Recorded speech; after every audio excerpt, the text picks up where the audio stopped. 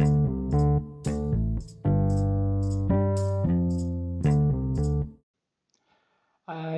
wasn't always old. Some days I feel as if I was always old. Today I've been to the gym and therefore I feel at least 70. But I can remember the 1980s and 90s, and I can remember when I was, if not young and fashionable, certainly in the business of pretending that I was. And I used to occasionally go to the Glasgow Film Theatre.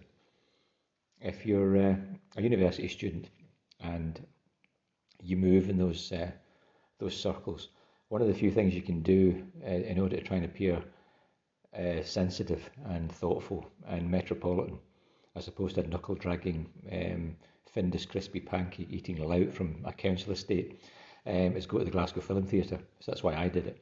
And I used to quite enjoy Ken Loach films. The grand old man of the left, Ken Loach, does not get general release. You're not going to go to the Odeon and see a Ken Loach film. I suppose I, Daniel Blake, maybe it was, I don't know, but typically Ken Loach films have got a limited release and a limited audience. The sort of, some people, critics would say agitprop, and others would say gritty social realism. But anyway, Ken Loach is a grand old man of the left, and he's in the Guardian because he's been expelled from the Labour Party, and he's not happy about it. Loach, whatever else you can say about him, is at least consistent. So I remember watching Riff Raff, and I think I'm right in saying Robert Carlyle had a major role as one of the workers in the building site. And being on the centre right, I can remember my irritation when he had pinched a big heavy piece of equipment from work and was selling it in a pub. And I remember thinking, from memory, I think I'd been to a Glasgow City of Culture thing not long before that, and I'd watched a play called The Ship, I think, and it was all about workers in the shipyards and their banter and talk, but it was largely, the setting was the skiving. In other words, they weren't working, and therefore they were having a great old time doing other things when they should have been working. And being on the centre right, and knowing a certain number of people who had privileged positions in the 1970s based on the kind of Labour aristocracy and the bloody awful laziness and economic inefficiency and bad services for ordinary folk that resulted in, the way that, for example, local authorities had been taken over by the broad Labour movement, thereby facilitating a kind of Tammany Hall socialism. Treat the public with complete contempt, but you've got 800 people voting for you in the local elections, all employed with the council, so you're probably going to win anyway. I was watching Riff Raff with Robert Carlyle selling this and seething, because from my centre-right position, I thought this is exactly why working people can't have jobs, because people who could give them jobs won't start businesses because they're not prepared to be treated like this. Friedrich Hayek, in one of his books, says that we'd made it. It might have been, I think it was in the Law, Legislation and Liberty, might have been in the Constitution of Liberty, but he says we'd made it the case by the mid 20th century that to command 1,000 people was an honourable occupation, but to give a job to 1,000 was to be a bourgeois exploiter and worse than vermin. So as I say, Loach is a man of the left, and he produces these films which have all got the same running theme. The West is a terrible place for ordinary people, and it's made terrible by those who are ill-intentioned, and it could be fixed by those who are well-intentioned. And there's no technical difficulty and no great truth about human nature that makes life difficult. It's not the case that present social arrangements represent some basic truths about the human condition. It's simply the case that those who've got an interest in keeping the poor and the dispossessed down, keep them down. And they've got friends all over the place, including in the Labour movement, some of whom are just stupid and others are deliberately ill-intentioned. They're actually running dogs, lackeys of the capitalist class. Coming from my background and being on the centre right means that I'm a perfect example of what they talk about. Somebody who has got contempt for his own class and is prepared to say things that suit the bosses in order to advance himself. That's the kind of utter piffle that they choose to believe. The reality of this, course, of the situation is that if you're a humanities, social science type person, and you've got very few employers, and most of them are in the public sector, and that's where the higher wages are, then any attempt to be even-handed when it comes to considering ideological claims is massively to your disadvantage, and it has been for at least 70 years. If you want to get on in modern Britain and you're not straightforwardly a chemical engineer working in the private sector, then the way to do it is to pander to the beliefs that Loach represents. And the universities, for example, have been full of people who would be at the GFT with me, but instead of being irritated watching Robert Carlyle sell an angle grinder in a pub, they'd be cheering. Some because they're genuinely stupid, and others because they've actually internalised the behaviours that have seen them do so well with their bad degree and their incoherent beliefs. So Loach is a man of the left, and he's been expelled from the Labour Party, and he's not happy about it. And it's fair to say that some of the things he says are, if not absurd, certainly odd. He was expelled for supporting a group that had said the Labour Party shouldn't be engaging in summary expulsions. And that's quite an interesting thing to be expelled for. If you make an objection to a process, never mind the substantive matter as to whether the person should have been expelled or not, but you're just making a process point, a bit like a person who is in favour of hanging but thinks that evidence should be allowed to be led in court. You're not making a point about the guilt or innocence of a particular person or the appropriate punishment. If you make the point that the evidence should be heard, it should be led. It's a process point. But Loach got himself expelled for making a process point, for supporting a group that said so many expulsions are not really appropriate in the Labour movement. And the context of this article is the Labour conference. Labour's a funny party. Labour never pretended to be what the Liberals and the Tories said they were. You can argue whether they pretended or not, but the Liberals and the Tories always claimed, and the Whigs before them, they always claimed that they were in favour of the general good, but the disagreement was between honourable people who had different views as how to promote the common good. So honourable members disagree about means but not ends. The Labour movement, the Labour Representation Committee, was always a movement for working people, for unionised labour. The Labour Representation Committee was established to get trade unionists elected. So Labour was always a bottom-up party. The other parties started in the Parliament and then spread into the country. Labour started in the country and then spread into the Parliament. So Labour was always a much more democratic party than the others, much more a party of protocol and procedure and rule books and resolutions and so on. And the conference is happening as I make this broadcast. Starmer's big speech, I think, is tomorrow. I think I'm right in saying, and it's been a car crash. It's been a bin fire so far. Most obviously, Angela Rayner, referring to the Conservatives as scum, and then of course Emily Thornberry tried to defend it by saying that she was drunk. Essentially, the reason why Rayner said this was because she'd had a few, which is not exactly the most encouraging defence. And particularly because it plays into the kind of general perception that Angela Rayner might have a range of behaviours and attitudes that you wouldn't expect to open a door and find her reading, Hobsbawm.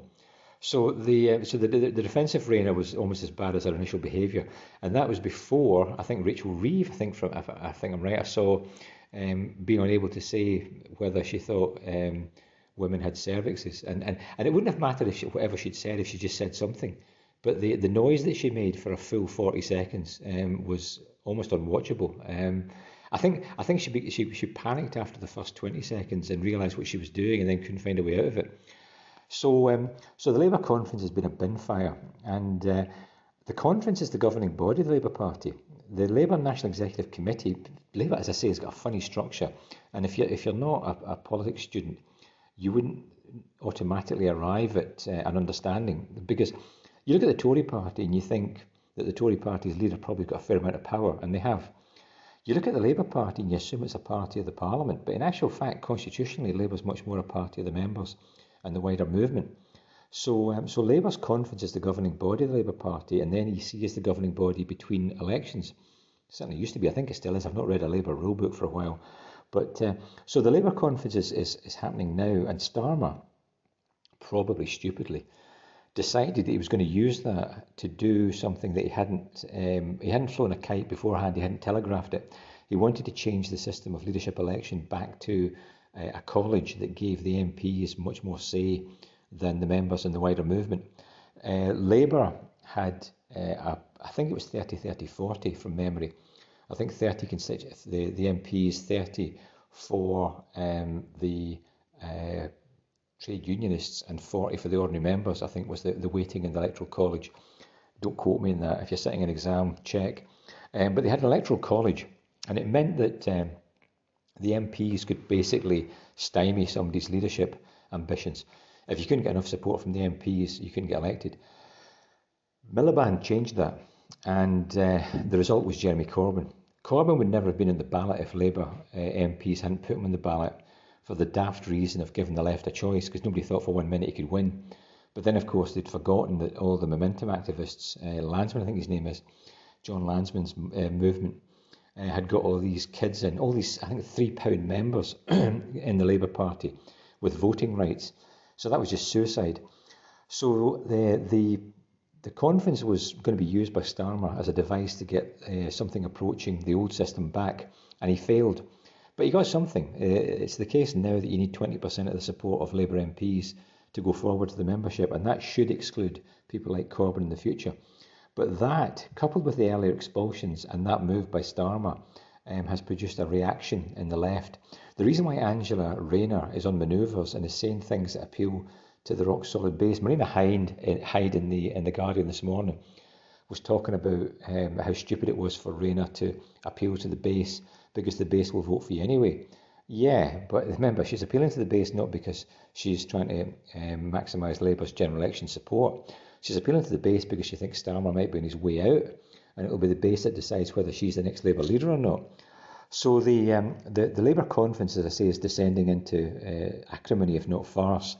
And people like Loach think that Labour is losing its essential democracy. The Labour Party is becoming, again, this centrally controlled Peter Mandelson. And Mandelson was at the conference. Mandelson's been moving around at the conference, glad-handing people. So Loach thinks that Labour is becoming, again, a party of the centre. Constituency associations have been suspended and people have been forced into office in the constituency associations as left-wingers have been forced out by the centre, because the party can say, we don't accept you as an association. If you want to remain a Labour association and nominate Labour candidates for election and use the Labour label, you'll have to accept our authority. And we don't accept these office holders, and we don't accept these candidates that you're selecting. So they're starting to try and impose themselves on the associations, impose candidates, impose office holders, and dictate what the associations can debate and what the conference can debate. So, for example, it's illegitimate to debate Corbyn's suspension. Now, again, that's a very, very odd thing to do, and it's perilously close to a Catch-22 situation. You know, the famously Joseph Heller in Catch-22, he describes an absurd situation. It's an invention, but it's a comic invention designed to make a point. He describes the pilots, the American Air Force pilots. They can't escape flying if they're sane. If you're sane, you have to fly. If you're insane, you can't fly. But asking not to fly is a mark of sanity. And therefore, if you ask not to fly, you have to fly because you're very obviously sane. And as Yozarian, I think it says, it's quite a catch, that Catch-22, you know. You can't get off flying duties if you ask to get off, because that indicates sanity. The business of not being able to even talk about the suspension of Corbyn, he's now been let back in, but I don't think he's got the Labour whip. I don't think Starmer's advanced the Labour whip to him, but he's back in the party. I think I'm right in saying. And if you even talk, if you have a motion for debate about the suspension of Corbyn, that's out of order. Supposedly because it would make a meeting an unwelcome environment for Jewish members. But that rather begs the question, doesn't it? Because if he's been readmitted to the party because his sins have not been seen to be too bad, then a debate about the process of his exclusion or the circumstances surrounding it is hardly in itself eo ipso, as the lawyers would say, in and of itself anti-Semitic or making an environment unwelcome for Jewish members, you would think. But anyway, that's the rule. These motions for debate are illegitimate immediately, and therefore would attract censure from the central party. You can't criticise, says Loach, I don't know if this is true, but he says you can't criticise the decision to ban criticism of the leader, Starmer. And again, that's an odd catch-22, because in order to justify the decision to prevent criticism in the first place, you have to make an argument in favour of it. So do you think it's a good idea, members, comrades, do you think it's a good idea that we ban for the moment criticism of the leader, because it will only be used by our enemies to suggest the party is unfit for government? So you have a debate and a discussion and you agree.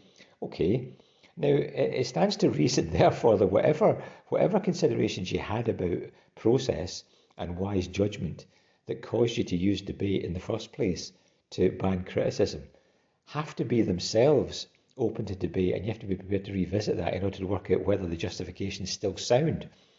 So it doesn't make any sense to have a process that allows you to reach the conclusion that you should ban criticism of the leader without having a process that allows you to discuss whether such a ban should continue.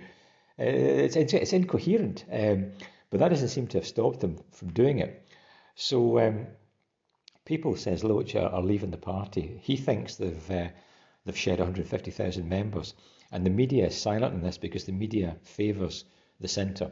They're hostile to Corbyn and McDonnell, they're hostile to Loach, they're hostile to Momentum, they're hostile to the left, they're hostile to the trade unions, and therefore the cultural genocide, if you like, of the Labour Party that Loach thinks is going on, the expulsion of the left, and all that Starmer accepted for the purpose of election, because this is what Loach is irritated by the fact that Starmer promised to be a unifier. He promised to actually keep the party together, and therefore recognised that in 2017 Corbyn got 40%. He couldn't win the marginal constituencies, but he got 40%. That has to tell you something about the appetite in the country and in the Labour Party for that kind of red meat, left-leaning policy. So he was elected on radicalism and common ownership and building the party and keeping it together. But he was actually a wolf in sheep's clothing. So he was always intending to stick the knife into people like Corbyn and those that supported him. And therefore, not only is he a Blairite, but he's the worst kind of Blairite. I mean, because Blair tolerated Jeremy Corbyn. Blair, the famous quote, "We can afford to tolerate a Jeremy," because Corbyn kept voting against the Labour whip, and the question was, should we kick him out of the party? And Blair, with his massive majority, said, we can afford to tolerate a Jeremy. He probably thought that in actual fact, not only would it keep the left quiet by having their champion, but it would make him look to be a bigger man by not excluding Corbyn. So it made it look as if he was sufficiently secure in his own position to be able to tolerate a Corbyn. So Starmer's worse than a Blairite, or worse than Blair, because Starmer actually thinks Loach said things that he knew to be untrue, and misrepresented his future intentions for the purpose of getting rid of the left. And the people in the media that don't report what Starmer's doing to the party always wanted rid of the Corbyn and McDonnell, because they always wanted an end to the radicalism that was seeming to get get grip. The crisis over COVID itself has demonstrated that there was a certain amount of truth. You would argue, if you're on the Labour left, you would argue there was a certain amount of truth about what McDonnell and others said before the 2017 election when it came to spending big. Because if Rishi Sunak can borrow 400 billion at effectively 0% in order to go through the COVID crisis, it's probably the case that Corbyn and McDonnell could have borrowed 500 billion over 10 years, which is, by comparison, peanuts. 500 billion over 10 years is nothing compared to 400 billion in a year.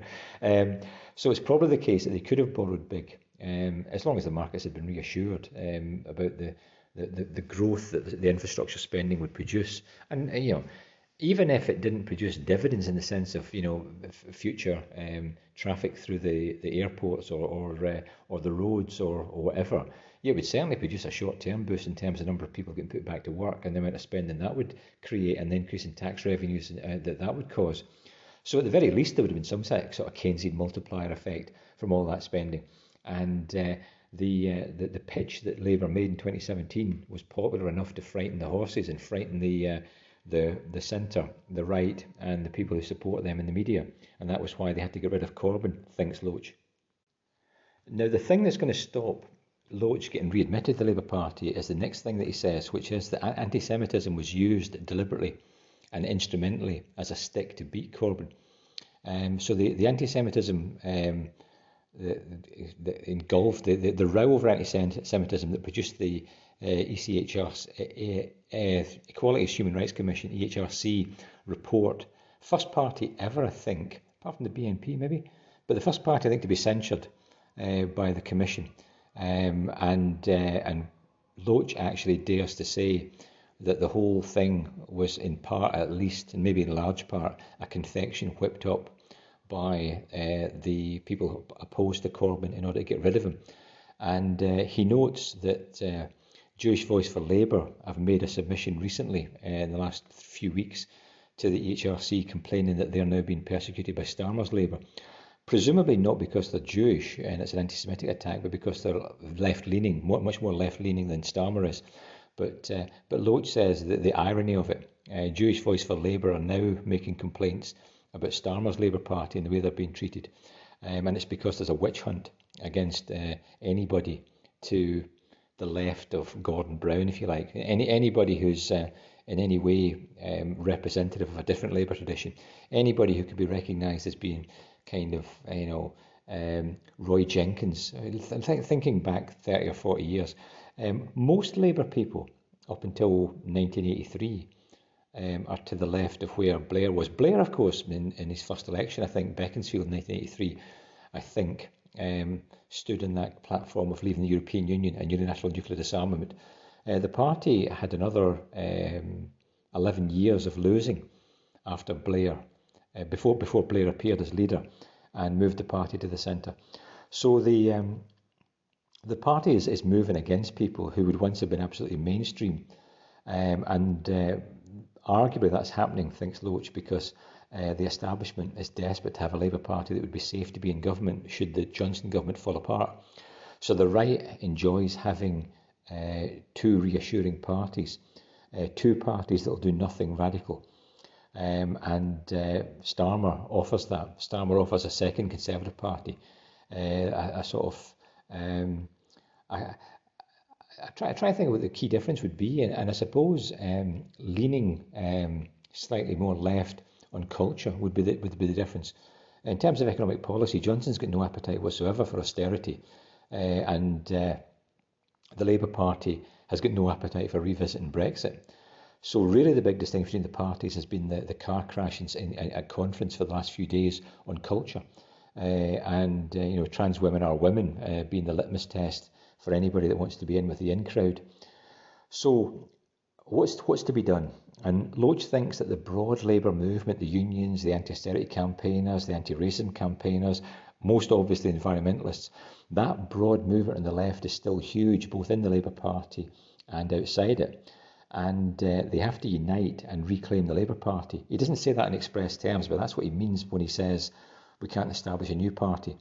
It's too difficult in a two-party, single-member constituencies. The people don't understand the so-called first-past-the-post system. It's more accurately the single-member, simple plurality system. So you've got one member elected from a constituency, and all you need is a simple plurality. In other words, more votes than any other single candidate. In that kind of system, with candidate control of candidate selection, with party control rather of candidate selection, you're in big trouble if you try and establish a third party. In the United States, all that Nader does, Nader and the Green Party simply result in Al Gore losing the election. And that's all that happens if you establish a party on the left of the Democrats. You elect George W. Bush and the Republicans on the right, because you strip votes away. If Gore could have won Tennessee, he'd have won the election in 2000, and there were enough Nader voters who guaranteed that the Democrats lost. So you can't establish a new party. You have to use the broad Labour movement to reclaim the Labour Party. And that should not be so difficult because there's such tremendous strength, thinks Loach, in the broad Labour movement. There's plenty of enthusiasm among young people. There's plenty of ability among academics and others.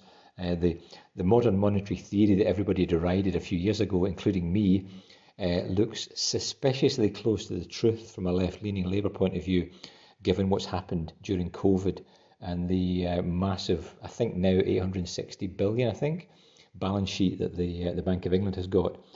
So the unions are key. It's the unions that pay for the Labour Party. The Labour Party is now running, I think, a legal bill of £2 million a year from all these various court cases that they're having to fight.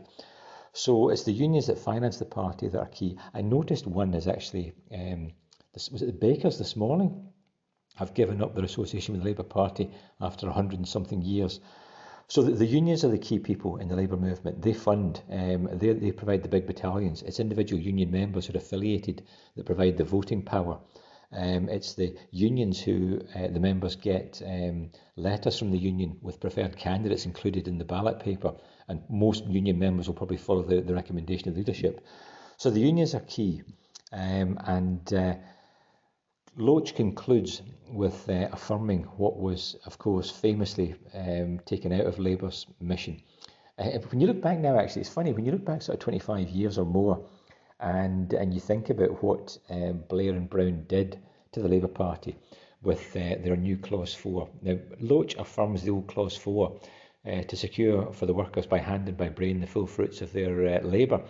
And looking back, at the time it didn't seem so mad, but looking back, the getting John Prescott, now Lord Prescott, I think, getting John Prescott to, just as an aside, find it online and look at a picture of Prescott boxing when he was a younger man in the Navy. And he was, I think he was in the Merchant Navy, and then he was a steward on a cruise ship. But if you look at him when he was in his early 20s, you can tell exactly why he punched that guy that threw an egg at him in his 50s. He was quite a formidable looking geezer. But they got Prescott to persuade the Labour conference to adopt the new Clause 4.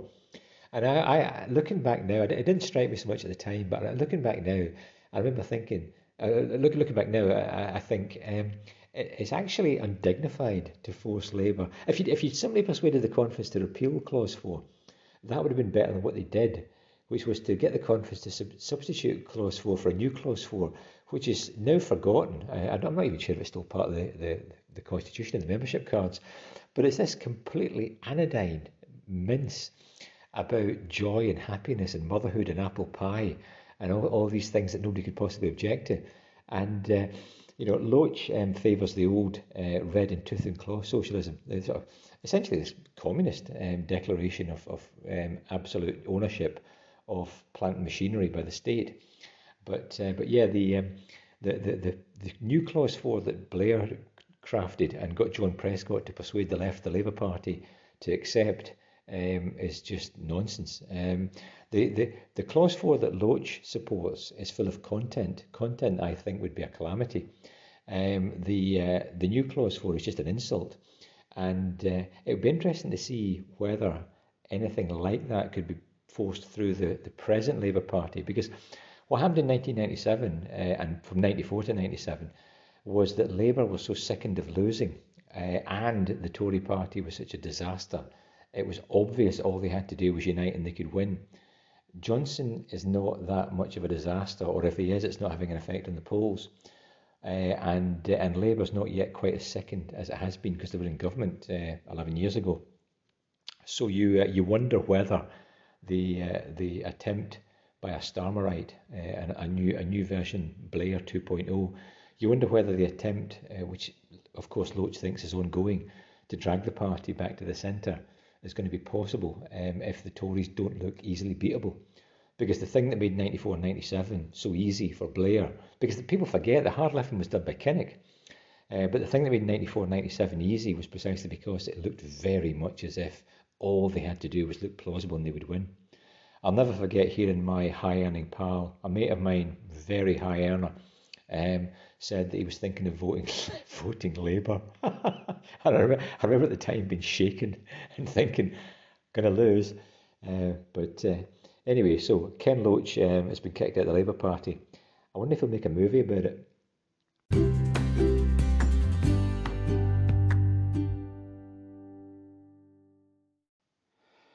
I was a Tory party candidate briefly in 2019, 2020. I was going to be a candidate in the 2021. Sorry, 2021. I was going to be a candidate in the horrid elections in 2021, and I said some things that you may have well have heard about Marcus Rashford not actually running the country. and there'd been little evidence that people using food banks were actually in the point of starvation, as some would like to believe, or that I didn't actually say what the papers reported. I said that the average person, not specifically people using food banks, but the average person has no idea how fat they are. And I use the word fat deliberately because I don't mean overweight, I mean fat. Plenty of people are not overweight, but they're very fat. I'll say something that the Daily Record will love. They can use it in the next election campaign. There's actually a concept called the thin fat Indian. A couple of Indian doctors pointed out that the incredible levels of insulin resistance and diabetes in the Indian population are really, really hard to explain, because these people have got body mass indexes that are well below the 25 that you would think would be even modestly overweight. People are managing to have insulin resistance and diabetes, full-blown diabetes, despite the fact that they're not in any way overweight.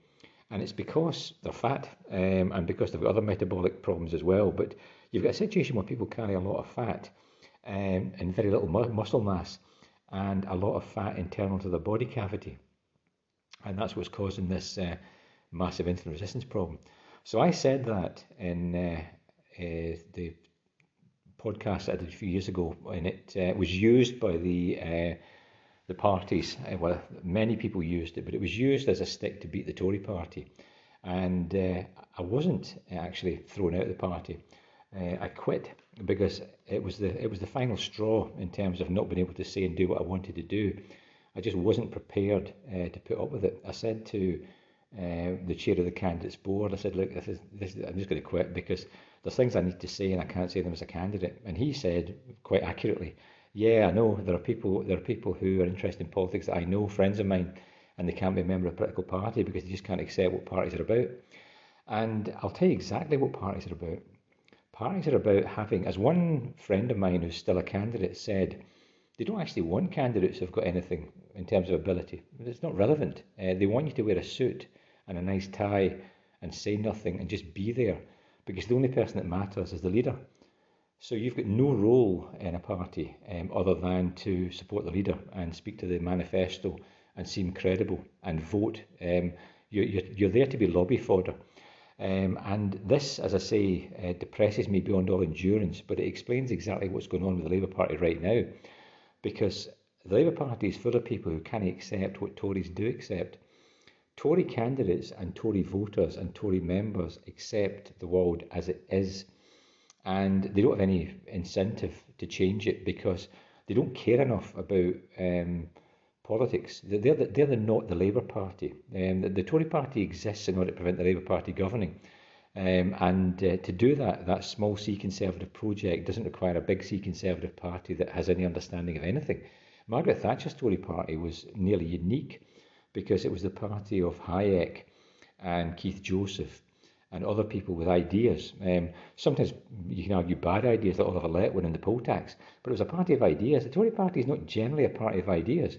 The Tory party is the party of not the Labour Party, because the Labour Party has got ideas about Keynesianism and modern monetary theory and the white heat of the technological revolution and changing society.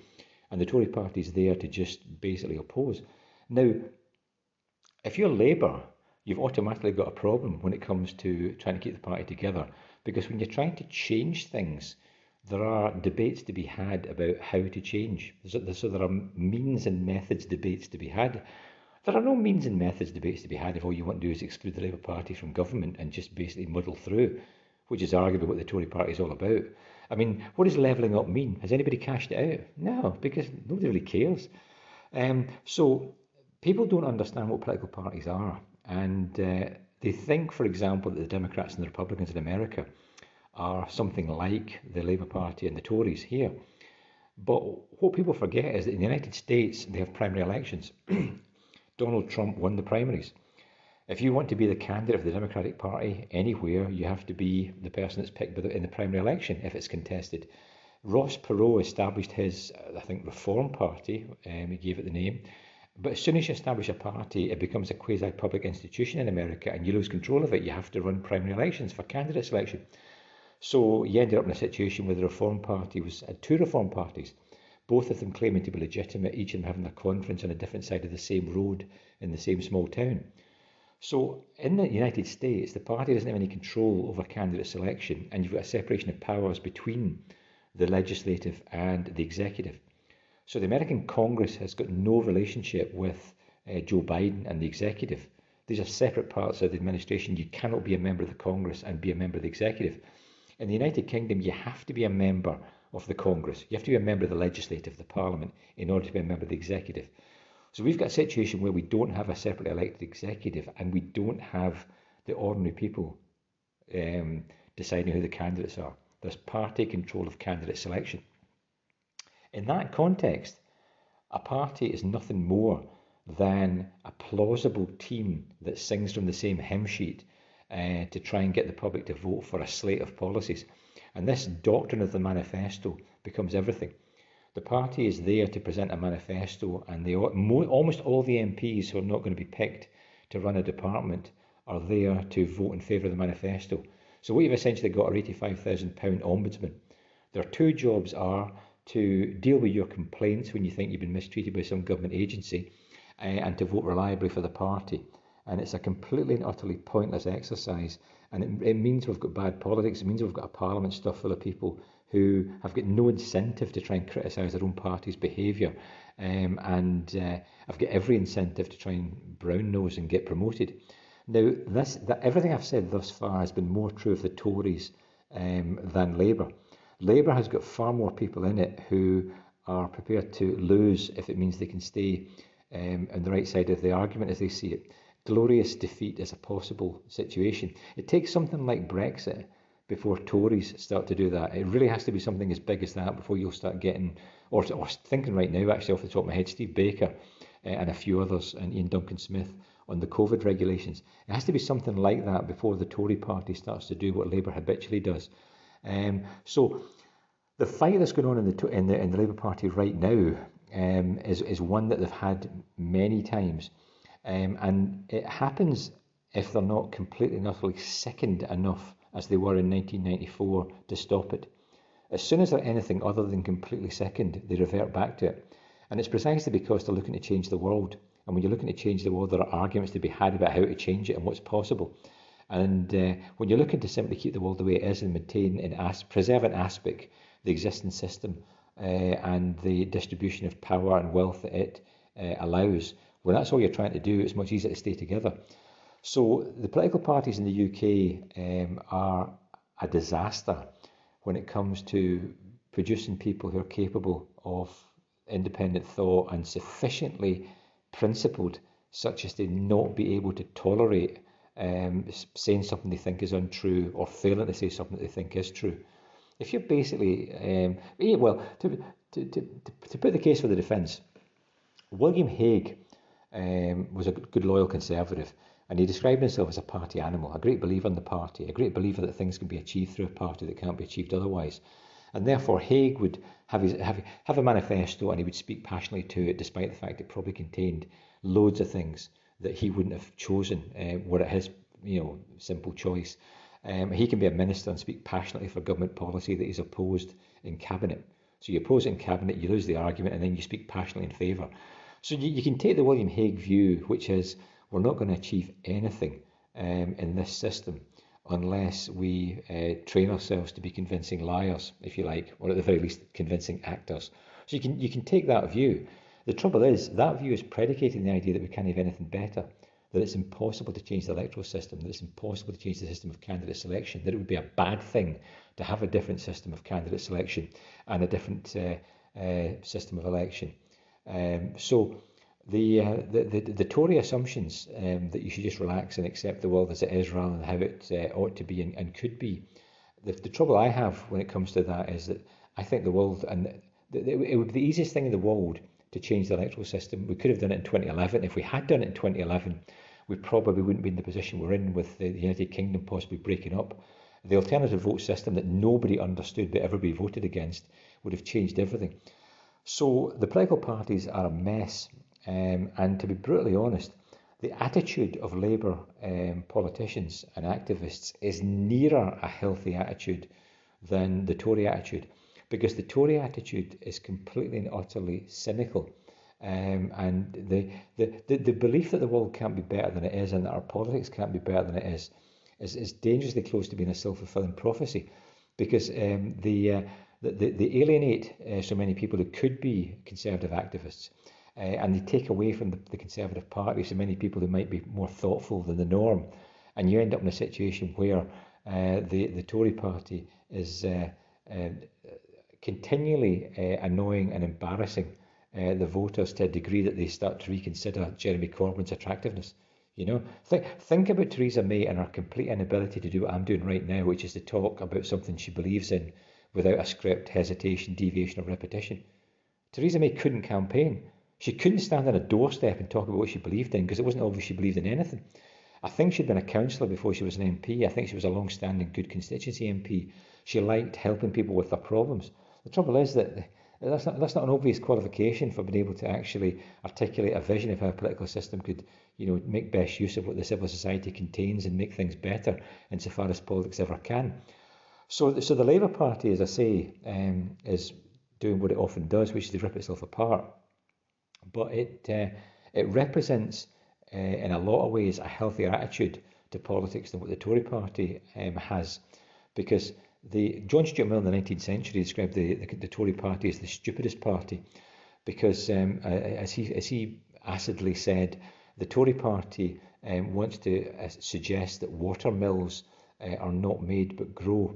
In other words, what Mill said was that the fundamental resource of politics is the virtue of the people, and therefore the greatest thing that a political system can do is to maximise the virtues of the people and then harness them for the public good.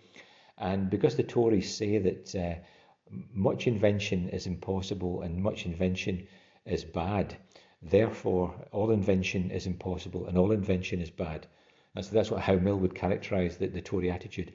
And you end up in this absurd situation where a Conservative is someone who says that government can achieve nothing and then gets elected and proves it. So the Tory Party, as I say, finds it easy to sleep because it's not trying to achieve anything. But as Edmund Burke said, a country without the means of change is without the means of its own preservation. And the Conservative project of keeping the ship of state on an even keel demands some understanding of navigation and seamanship, and it's not obvious that we've got that right now. In some ways, Labour's tragedy is that Blair demanded a bigger majority than he needed. If you think back to 1997 and then 2001, they got an incredible majority of, where it was 175, I think, in 1997. And then it fell 10 to 165, I think. 166, I think, including the Speaker. But anyway, it fell in 2001. But that disguised the tremendous fall in turnout. The turnout fell from 71% to 59%. And when people were questioned, they said that voting makes no difference. So what happened was there was a collapse in the Labour hardcore vote. But because the constituencies were ones that they won easily, the number of MPs returned didn't change much. Now, there was absolutely no reason for Labour to be so centrist in 97-2001. The economy was booming. It was going like the shows. We'd come out of the ERM debacle with a weaker currency and exports were up and things were looking really good. And Ken Clarke, as I've said before, had no intention of keeping to his own budget. Gordon Brown could easily have ran further to the left and kept Scotland happy. And arguably the country is just a bit to the left of where Blair was, but not so very much. So they could have become like the Japanese Liberal Democratic Party if they just had the sense to not try and preserve all those seats, not win as big as they did in 97, and be slightly more threatening to the most privileged parts. Peter Mandelson said, I'm intensely relaxed about people becoming filthy rich. I think he added, as long as they pay their taxes.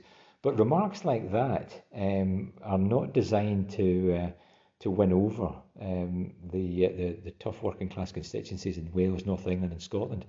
So if Blair had had the sense to win with Boris Johnson's 80-seat majority on a more left-leaning manifesto, the SNP would have been snuffed out. Scotland would have remained passionately pro-Labour, and you wouldn't have had first the triumph of the small parties in 2003, nor the SNP forming a government in 2007.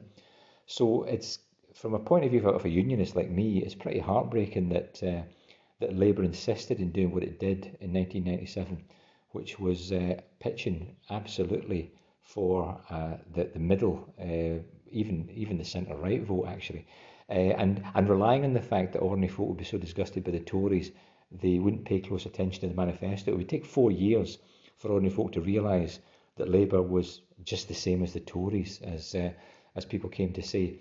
So the Labour Party burnt through all its capital under Blair and Brown. As any number of people have pointed out, the rotten Labour is much longer standing than people realise. It wasn't just 2015, it certainly wasn't just 2010. Labour vote in Scotland went up in 2010. What happened was that Blair decided that his own vanity was more important than a 15-year view of how the party could become the natural party of government. And by winning as they did and throwing away all their hardcore vote, they left the party unelectable. Because if you're going to pretend to be the Tory party, then when you get Gordon Brown and a financial calamity, people will say, well, if we're going to have the Tory party anyway, we might as well have a Tory party. We might as well have one that hasn't proven itself to be economically incompetent and unable to regulate the banks. So the Labour Party could be the natural party of government, because all it has to do is recognise where the bulk of the people are. And the bulk of the people are a little bit to the left of Blair. And if they'd made that pitch and lost some of these Tory constituencies, Tories were down to 158, I think, 157, something like that in 1997. If the Labour Party had settled for an 80-seat majority and a more left-wing manifesto, they would still probably be in government after all these years, sprawling across the centre, and the SNP would be nowhere.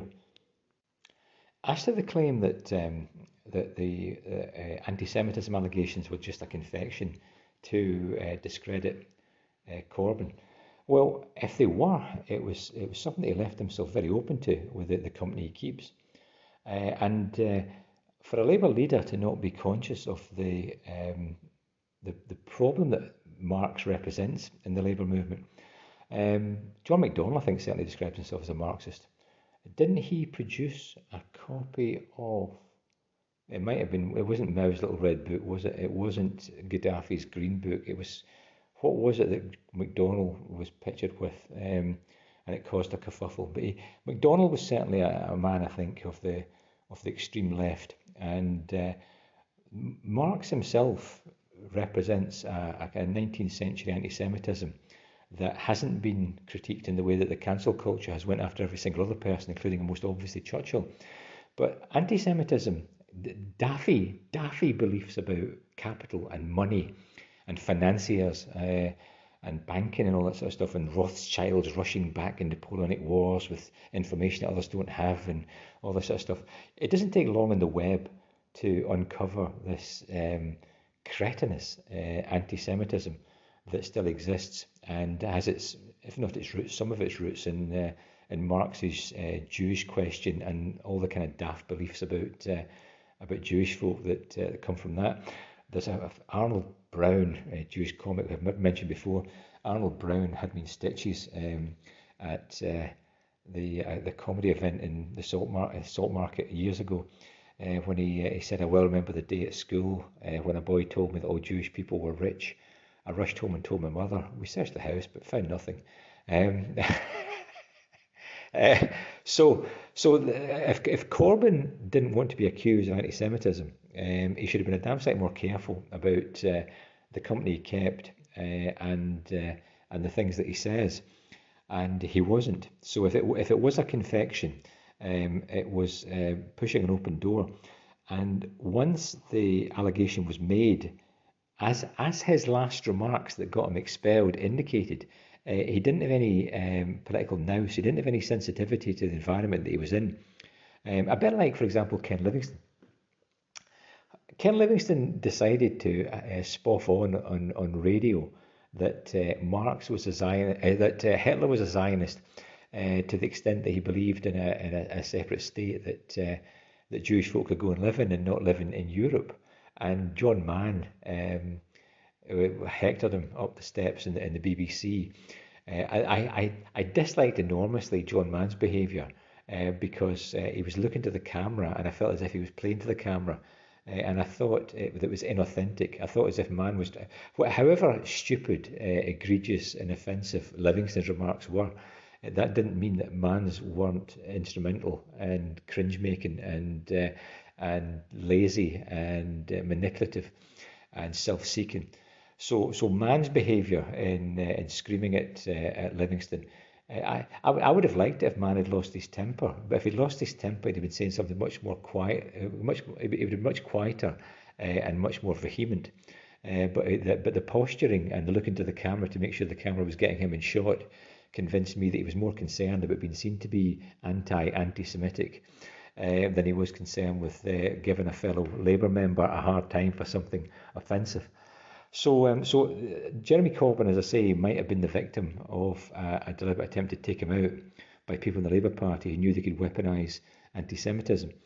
But the reason why they knew they could weaponise it was precisely because he'd spent 30 or 40 years putting himself in a position where it would be easy for them to weaponise it. Perhaps the way to understand the Labour Party right now is to think back to the poll tax and why the poll tax was introduced. The poll tax involved giving a block grant to the local authorities of 80% of their budget, and then forcing everybody in the area to pay an equal share of 20%. Now, as I've said before, that's a perfectly sane way of organising local authority finance, so long as you've genuinely estimated how much it costs and you genuinely give them the 80% so that they only have to raise the 20% by the poll tax. And you also ensure rent reductions for people who have previously paid the rates in their rent. So you have to force a rent reduction on landlords to prevent them simply pocketing the money that they save when they don't have to pay the rates. But the poll tax is a perfectly sane way to organise local authority finance. And the reason why it was introduced was because the local authorities had become places where the people who right now are attacking Keir Starmer, the people right now who agree with Ken Loach, these people took over the local authorities. And people like David Blunkett, who later became Home Secretary, the blind politician. The best ever, of course, David Blunkett story, which I'll repeat in case you haven't heard it, was Blunkett having an affair with the wife of the owner of Condé Nast magazine, I think. Can't remember her name. But they come into the room. He can't see, obviously she can. And she screams. He says, oh my God, what's happened? And she says, your bloody dog, guide dog, your bloody dog, Lucy, has just eaten my handbag. And Blunkett says, well, thank God for that. I thought something serious had happened. I'll buy you a new one. And she said, it's a Balenciaga bag. And he said, so? And she said, it cost £11,000. And Blunkett screamed. So basically, David Blunkett had been the head of, I think, Sheffield City Council, leader of Sheffield City Council. And they just had found 1,000,001 ways to try and circumvent central government rules about how to raise money in the rates and how to spend it. And you got us into an absurd situation where the councils were doing things like, for example, selling and leasing back their, I don't know if Sheffield did this, but others did, selling and leasing back their parking meters to scrap companies. So you sell all your parking meters for £100,000 at a 6% return. So you sell them all, and then you have to pay £6,000 a year to keep your parking meters as rent. Otherwise, they'll get lifted off the street and sold for scrap. So I mean, think of the absurdity of a council selling its parking meters in a kind of debenture and then using the money to just continue to overspend, knowing that the overspend can't continue, that you've not actually increased your long run ability to raise a rate, to raise money coming in every year. All you've done is essentially sell the house that you're living in and put yourself in a position where you have to start paying mortgage payments or a rent every year. So the poll tax was brought in order to try and sort out the behaviour of these, frankly, idiots that the Labour Party generates, who are just prepared to be reckless and to pander to whoever currently is in a position to decide whether they're a candidate or not. So if you've got a whole lot of people join the Labour Party, and of course Kinnock threw them out, but if you've got a whole lot of people join the Labour Party, so-called entryists, people who don't have kids, who don't have responsibilities, who might not have jobs and can stay until 11 o'clock at night or 12 o'clock at night on a Tuesday evening, and they'll join the Labour Party and they'll go along to the meetings and they will just basically outweigh everybody else. They'll keep the conversation going, they'll demand the debate continues until it's 11 o'clock at night and every other long-standing member has had to go, and then we'll have a vote on candidate selection or a resolution or something else. And these people came quite close to destroying the Labour Party and were famously confronted by Kinnock at the conference, talking about, just trying to think, Eric Heffer walked out, I think, but talking about a Labour council issuing redundancy notices to its own workers, scuttling around in taxis, and it took a Kinnock to do that, because the broad Labour movement is just full of people who are just straightforwardly aggressive, straightforwardly capable of violence, and so was Kinnock. Kinnock was prepared to hit people if he had to, and the social dynamics. I used to work with a guy who was a Labour guy and part of the broad left, and he was talking about a march they had, I think, from the north of England down to London, and they're just straightforward violent fistfights breaking out in the march between the various left factions, because that's the kind of calibre of people you're dealing with. You're dealing with people who haven't recognised that unless you can actually agree to never use violence, you can't have a discussion at all. Unless you grant the state a monopoly of the right to use lawful violence, then what you're doing is using a tool that everybody can use. So if one person can use violence, so can the other. Where does it end? As I've probably said before, a key figure in Scotland's Labour movement, who I won't name because he's now dead, I was faced, and so were a lot of other people faced, with a very difficult person at work who was causing a lot of trouble. And this key figure in the Labour movement said to another trade unionist, couldn't we just get somebody to stiffen her? In other words, beat her up. And that's the kind of folk you're sometimes dealing with. So the Labour Party has got a major problem in that it attracts people who are reckless, desperate, and capable of all sorts, including making malicious allegations, threatening folk, and all kinds of other attempts at straightforward coercion. And that, in a sense, is the flip side of what I said earlier on about some of the advantages that Labour have got, in that it attracts people who believe in things. It attracts people who believe in things, but that has a good and a bad side. It attracts people who believe in things so strongly that they're prepared to do things that other folk with more to lose in other parties wouldn't do. As I say, the poll tax was an attempt to reclaim the local authorities from the type of people who right now are trying to reclaim the Labour Party from Starmer. And it's I'm not saying everybody on the Ken Loach radical left is capable of straightforwardly criminal behaviour, but there are people on the radical left who end up getting watched by MI5 and the police, precisely because they're. Look at Scotland. Without naming names, look at the radical left party that did well in 2003 and then subsequently tore itself to pieces, with allegations being made all over the place. In fact, now that I've just said that, and now that I've just said that out loud, I just remembered, wasn't it last week at that event with Leslie Riddick when Colin Fox said to Boris Johnson, mockingly said in front of a crowd to Boris Johnson, come and have a go if you think you're hard enough. And that, frankly, is exactly what you would expect at a left meeting. And it's exactly what the crowd cheered to the rafters. It's exactly the kind of attitude that motivates an Angela Rayner to yell and shout about scum at a meeting. Because there's an element in the Labour Party that just isn't like anything you'll find in the Liberal Democrats or the Tories. The Labour movement has all. My great grandfather was, as I probably said before, was one of the I think the only railway worker in Ayr to go to work during the general strike, because he had about 9 kids and he just couldn't afford to be in strike, so he went to work during the general strike. And the reason why that was possible for him was because he was so well regarded, he was such a big figure in the sort of Protestant churches that people tolerated it. But he would have been straightforwardly at risk for doing that kind of thing in most circumstances. The fact that he was able to do that spoke volumes about the position that he held in the community. But not everybody would be able to do that, which was exactly why the rest of them were all on strike.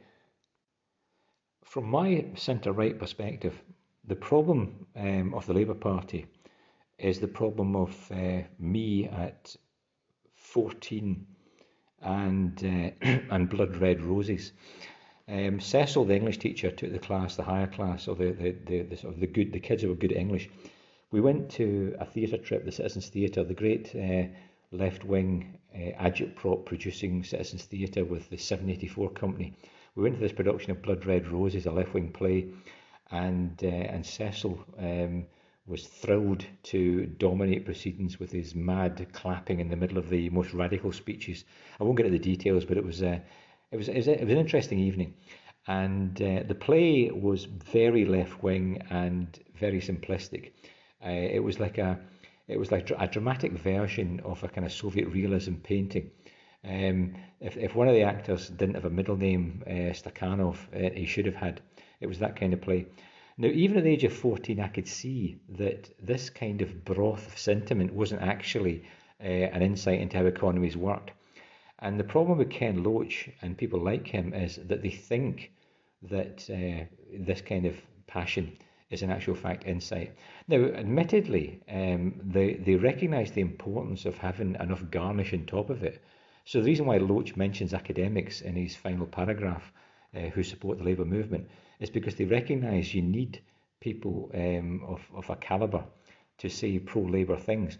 The reason why Yanis Varoufakis is such a darling of the left is precisely because he says things about the German government and the EU that suit people who think that the Greeks could overspend horrifically from mid 2005 through to the crisis, and that not have any negative consequences, and that indeed the way to get out of that is to grow your way out of the crisis, that you should continue overpaying public sector workers. Take public sector workers who've got economic output of Romanians or Bulgarians and keep paying them 4 times what you need to pay them to get them to do their job, so that they can continue having their nails done and can continue drinking cups of coffee for €4, so that the economy doesn't suffer a contraction. And Varoufakis says things like that and is much loved because of it. Stephanie Kilton and others say things about MMT and provide the sprigs of academic lustre that the Labour movement needs. But in their bones, people like Ken Loach don't really feel that you need these things. And you can tell that because they started the Labour movement and aren't long before these things were there, and still aren't masters of the arguments about anything. If you ask people on the Labour left to explain exactly how MMT works and what the theory implies for interest rates, bond yields, and taxation, they've no idea. Even at the most basic level, they don't understand. If you ask people exactly what the Keynesian multiplier is, and what you'd have to assume about the residual capacity in the economy, labour and capital, in order to make that kind of so-called counter-cyclical spending wise. If you ask them that, they've never thought about it. And the reason why they don't think about it is because fundamentally they share a lot of beliefs with the boot boys and the thugs. The people who are throwing punches on the march from the north of England to London, they're just basically of the same beliefs as the people who are attending conference and avoiding getting arrested. It's just that the people attending conference have got better inhibition. They're more inhibited. They're better able to control themselves.